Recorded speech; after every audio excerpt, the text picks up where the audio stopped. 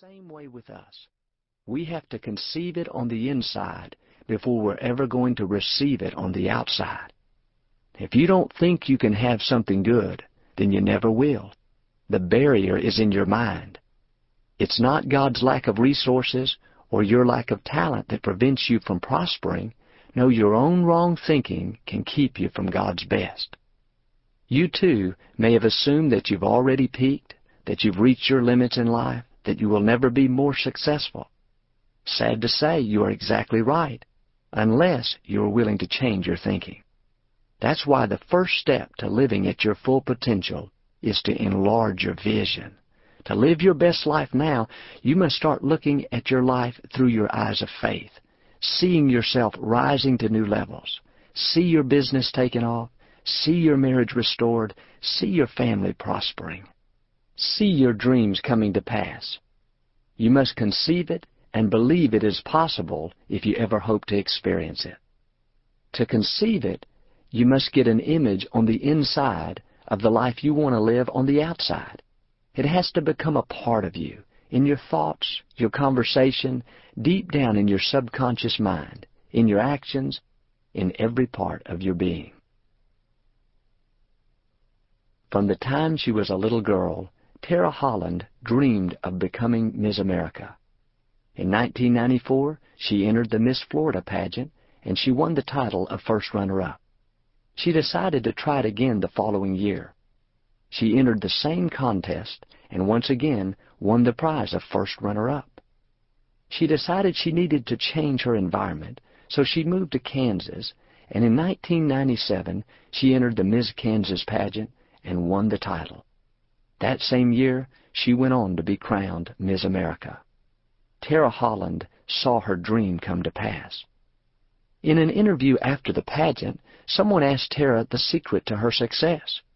She admitted that after she had lost twice in a row at the state-level competitions, she had been tempted to give up. But instead, she went out and rented videos of every pageant she could find. Local pageants, state pageants, Miss Teen, Miss Universe, Miss World, whatever she could find. She rented hundreds of videos of various pageants and watched them over and over again. As Tara watched each young woman crowned a winner, she pictured herself in that situation. She pictured herself receiving the crown. She pictured herself walking down the runway in victory.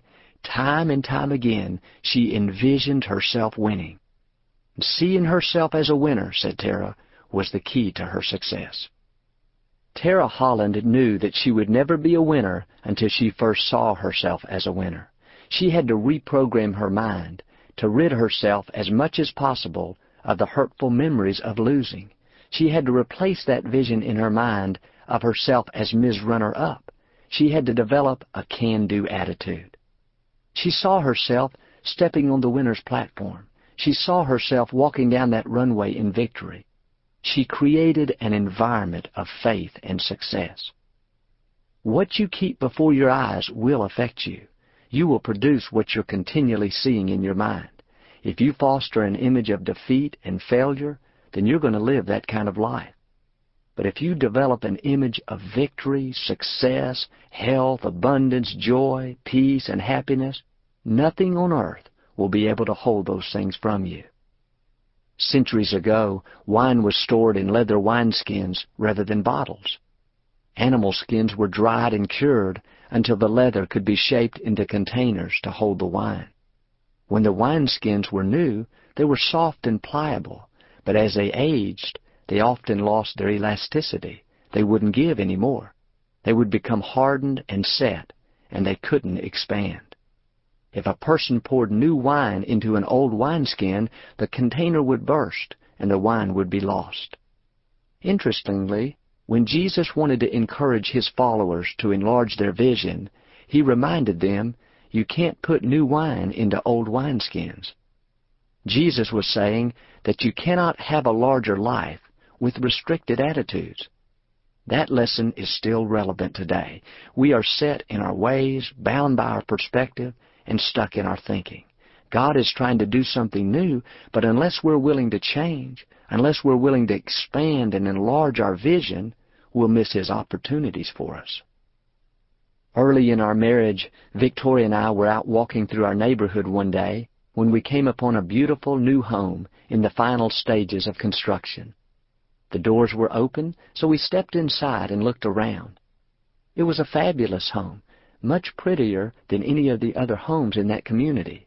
Most of the other homes around us were one-story, ranch-style homes that were 40 to 50 years old, but this house was a large two-story home with high ceilings and large windows, providing an appealing view of the backyard. It was a lovely, inspiring place. When we came out of the house, Victoria was excited. She turned around, looked back at the home, and said, "Joel, one day we're going to live in a beautiful home just like that." At the time, we were living in an extremely old house that had experienced some foundation problems, preventing all the doors on the inside from closing.